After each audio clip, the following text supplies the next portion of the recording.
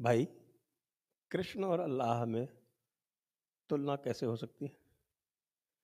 क्योंकि यत्र योगेश्वरः कृष्णो यत्र पार्थो धनुर्धरः तत्र श्री विजयोर्भूतिर् ध्रुवा नीतिर्मतिर्मम। लेकिन कुछ मौलानाओं की समझ में ये आता नहीं है। आइए अब हम उनको समझाने का प्रयास करते हैं। उसके पहले आप ये सुन लीजिए कि ये बकवास क्या चल रही है। सुनिए जरा।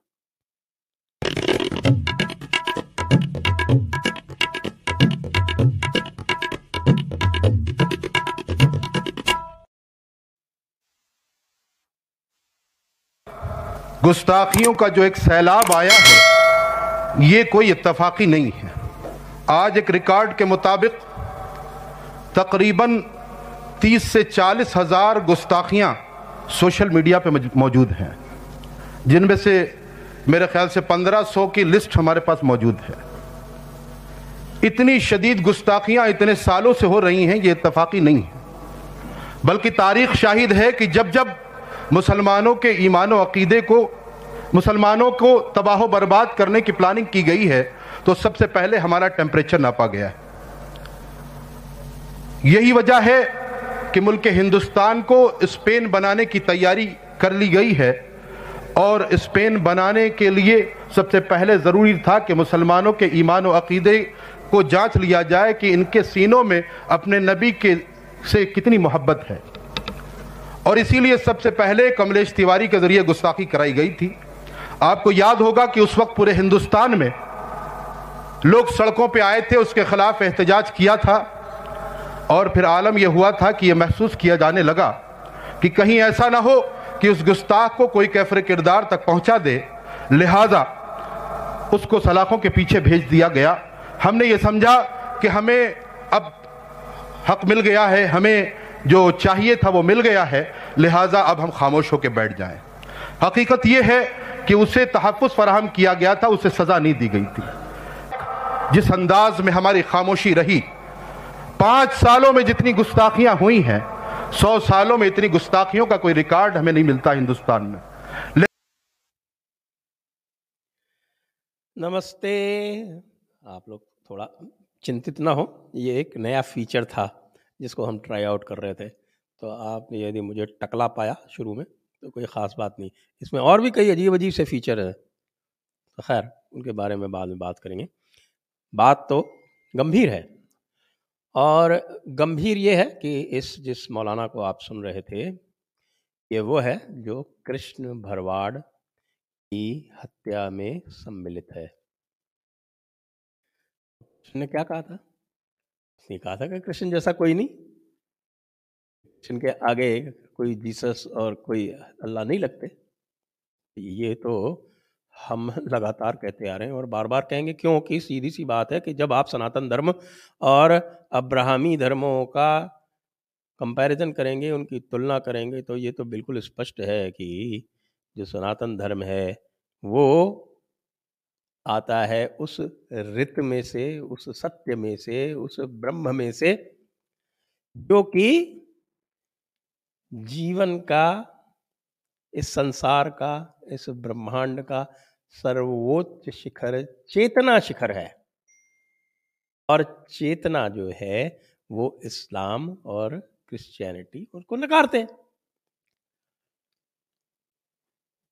अल्लाह का जो प्रादुर्भाव है या गॉड का जो प्रादुर्भाव है, ये नितांत एक कल्पना है, और वो कल्पना जो है वो इस मस्तिष्क की कल्पना है। इसको इंटेलेक्ट बोलते हैं। इंटेलेक्ट यानी कि बुद्धि, मानव बुद्धि जिसकी सीमाएं हैं। सर्वांग चेतना जिसकी कोई सीमा नहीं है। तो कृष्ण जो है वहां से आते हैं, वो सर्वांग चेतना का प्रतिनिधित्व करते हैं, जो मैंने कहा आरंभ में ही, यत्र योगेश्वर कृष्णो यत्र पार्थो धनुर्धरः। तब जब उसकी बात होती है तब वो कहाँ से, किस चेतना की बात होती है? वो कृष्ण चेतना की बात होती।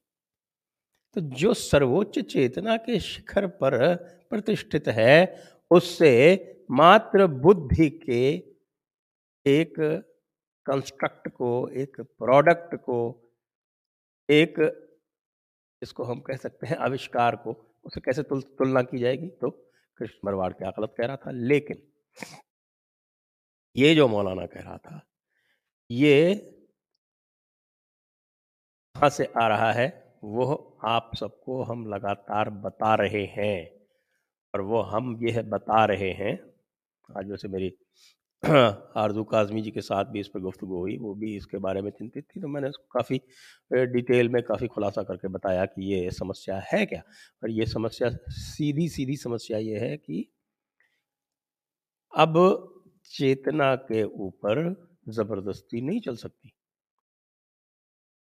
पूरा का पूरा विश्व जो है वो चेतना के नए आयामों को छू रहा है, कॉन्शियसनेस में डुबकी लगा रहा है। और कॉन्शियसनेस के सामने ये जो गीदड़ भपकियाँ हैं और ये जो तरह तरह के नए नए ईजाद इदारे हैं, तरीक़े हैं, मज़हब हैं, ये नहीं चलने वाले।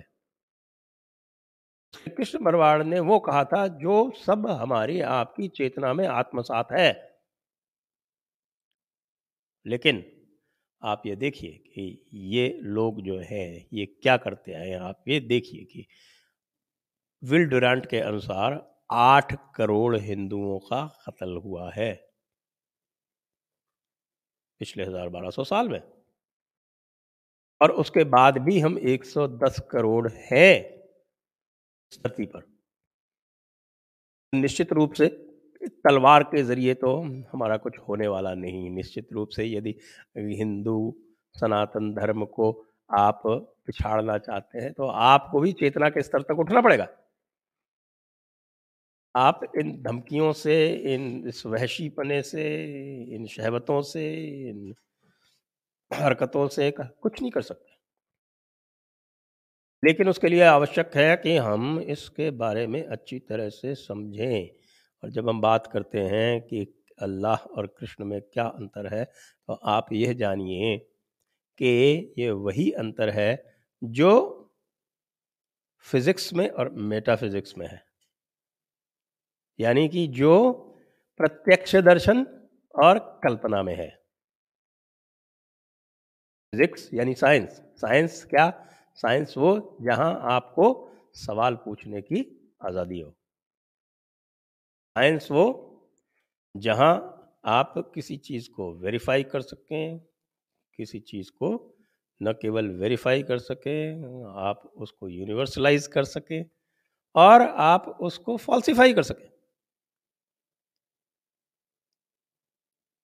यूनिवर्सैलिटी, वेरीफाइबिलिटी और फॉल्सिफाइबिलिटी और रिपीटेबिलिटी भी उसमें शामिल है।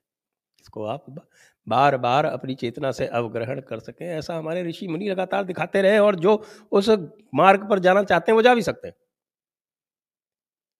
और उसको आप क्वेश्चन कर सकते हैं, उसको आप अपने तर्कों से, अपनी अनुभव से, उससे आप उसको गलत साबित करने का भी प्रयास कर सकते हैं। उससे आपका कोई आपका कत्ल नहीं किया जाएगा। ये चारों जो हैं ये साइंस की एट्रीब्यूट्स हैं। और दूसरी तरफ क्या है कि हम क्वेश्चन नहीं कर सकते, हम जो कुछ कहा गया है किताब में उसमें एक लफ्ज़ बदल नहीं सकते, हम उसको वेरीफाई नहीं कर सकते, हम उसको साथ में उसके शामिल नहीं हो सकते, यानी हम ईश्वर के साथ शामिल भी नहीं हो सकते। अब आज के युग में, तर्कशीलता के युग में, जब हम प्रत्यक्ष प्रमाण, साइंटिफिक एविडेंस, इसकी सब की बात करते हैं, तो आप इस कसौटी पर कस के ये स्वयं तय कर लें कि श्रेष्ठ कौन हुआ।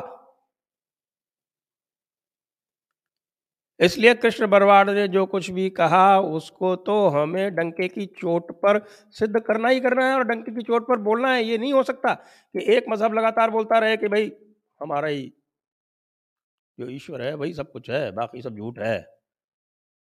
अरे ये वो जमाने गए। मौलाना कमर गनी कासमी, हाशमी क्या है आपका नाम, तो मौलाना कमर गनी, ये ज़माने अब जा चुके हैं। जो तुम बोल रहे थे, तुम्हारा दर्द मैं समझ रहा था। तुम्हारा दर्द ये था कि 5 साल में इतनी गुस्ताखी हो गई जितनी पिछले 100 साल में नहीं हुई। भाई जो सोशल मीडिया रेवोल्यूशन है वो 5 साल पुराना ही है, और 5 साल में उतनी नहीं हुई जितनी 100 साल में नहीं हुई, तो अब अगले 1 साल में उतनी हो जाएगी जितनी पिछले 5 साल में नहीं हुई। मुझे लगता नहीं कि तुम्हारे जो है ये ऑर्गेनाइजेशन तुम चला रहे थे, तहरीक-ए-फ़रोग़ इस्लामी, यानी तहरीक-ए-फ़रोग़ का मतलब होता है एडवांसमेंट, मतलब इस्लाम के एडवांसमेंट के लिए चला रहे थे, और इनका काम क्या था कि ये ढूंढ के लिस्टें बना रहे थे कि साहब की गुस्ताखी कौन कर रहा है और उन गुस्ताखी करने वालों को कत्ल करो। किसका किसका कत्ल कर लोगे भाई तुम? हिम्मत तो देखो जरा। और इसके लिए तो हमारी पार्टियां, सरकारी पार्टियां भी जिम्मेदार हैं, गैर सरकारी पार्टियां भी जिम्मेदार हैं, हमारे न्यायपालिका भी जिम्मेदार है, क्योंकि वो ये सोचती है कि साहब कि ये काम जो है ये मेन स्ट्रीम नहीं है, ये कुछ भटके हुए लोग कर रहे हैं। अरे भाई यही मेन स्ट्रीम है, क्योंकि यहाँ तकलीद चलती है और तकलीद हर एक को लाजम है फॉलो करना। यदि ये आपकी समझ में नहीं आता तो फिर आप निश्चित रूप से हिंदुओं को एक तरह से आप ऐसे रास्ते पे चला रहे हो और जहाँ उनके लिए तो कोई भविष्य रह ही नहीं जाएगा। अब आप ये देखिए कि कृष्ण बरवाड़ के साथ में क्या हुआ। ये पूरा एक ऑर्गेनाइज्ड, एक संगठित रूप से एक धंधा चल रहा है। पाकिस्तान का ऑर्गेनाइजेशन है, इसका काम करना है दावत-ए-इस्लाम, और वो दावत-ए-इस्लाम कराची में बैठा हुआ, अहमदाबाद में, गुजरात में, वहाँ पर उसके 200 डोनेशन बॉक्स हैं अहमदाबाद में अकेले में, और उन डोनेशन बॉक्स में लोग बाग जो है वो पैसे डाल रहे हैं, वो पैसे कराची जा रहे हैं और कराची से घूम के इन जैसे मौलानाओं के पास आ रहे हैं। यानी ये कमर गनी कासमी, या फिर वो था एक आपका जो पहले अभी कुछ दिनों पहले पकड़ा गया, जो योगी बाबा ने पकड़ा था, जिसका नाम था वो कलीमुद्दीन सिद्दीकी, और वो कलीमुद्दीन सिद्दीकी तो आरएसएस के निहायत नज़दीक था। मैं ये नहीं कह रहा कि आरएसएस इसमें शामिल है, लेकिन आरएसएस जो है वो पूरी तरह से एक बौद्धिक रूप से समझने में न केवल असफल है, लेकिन कई जगह पर पता नहीं किन चीज़ों के लिए वो ये माइनॉरिटीज़म प्रमोट करती है। इससे ना तो कोई पॉलिटिकल फ़ायदा है, ना इससे किसी तरह का इंटेलेक्चुअल फ़ायदा है, ना इससे किसी तरह का कोई सिविलाइजेशनल फ़ायदा है, ना इससे कोई किसी प्रकार का आप ये समझें कि कोई एकता होने वाली, ना वो होने वाली। और नहीं होगी, क्योंकि ये तो सारे के सारे मुक़ल्लिद हैं भाई, तक़लीद फ़ॉलो करने वाले हैं। आप कुछ भी कर लें, आपकी बात बिल्कुल नहीं चलेगी जब मौलाना आके खड़ा होगा और कहेगा कि किताब में ये लिखा है, हदीस में ये लिखा है। किताब और हदीस में क्या लिखा है वो उसके लिए केवल मौलाना ही बोल सकता है, और साफ-साफ वो कहता है कि तुमको जिहाद करना है। क्यों करना है? क्यों? हिदाया में लिखा हुआ है भाई, फतवा आलमगीरी में लिखा हुआ है भाई। क्या लिखा हुआ है? साफ-साफ परिभाषा बिल्कुल स्पष्ट है। कितनी बार आपको दिखा चुके हैं, कितनी बार आपको बता चुके हैं, आप सब लोग जानते हैं। जो लोग नहीं जानते उनको भी बताइए ना, क्या लिखा है उसके अंदर? जिहाद दीन हक़ की ओर बुलाने, यानी दावत देने जिसको कहते हैं। दावत, आप लोग दावत बड़े चाव से खाने जाते हैं, दावत का असली मतलब समझ लीजिए कि जिहाद दावत-ए-इस्लाम देने और उससे इनकार करने वाले से जंग करने को कहते हैं। ये जो आपको बोलते रहते हैं ना कि साहब की जिहाद अकबर होता है, बड़ा वाला जिहाद जो होता है वो खुद से, नफस से जिहाद करने को, नफस से लड़ने को कहते हैं। सब झूठ बोलते हैं ये सिर्फ, क्योंकि आप नहीं जानते इसके बारे में। तो भाई इनको आप फतवा आलमगीरी पढ़ा दो भाई, डाउनलोड कर लो, पड़ी हुई है अभी भी किताबें, किताब उस शहर का तो पहला जो पैराग्राफ है उसी को पढ़ लो भाई, साफ साफ लिखा हुआ उसके अंदर। और वो कोई नई बात नहीं है, मरगनानी की जो हनफी मज़हब की जो किताब है हिदाया, वहीं से तो लिया गया है और उसको भारत में लागू करने का प्रयास किया जा रहा है। और हमारे लोग बैठे वो कह रहे हैं कि नहीं नहीं साहब, अगर आपने कुछ बोल दिया इसके में तो ये हेट स्पीच हो जाएगी। अरे हेट स्पीच इन्हीं की किताब से पढ़ के बोलने में हेट स्पीच कैसे हो जाएगी महाराज? इन्होंने खड़े होकर ये कह दिया कि साहब कि हमें जो है अपनी रक्षा करनी पड़ेगी, वो हेट स्पीच देने वाले हो गए।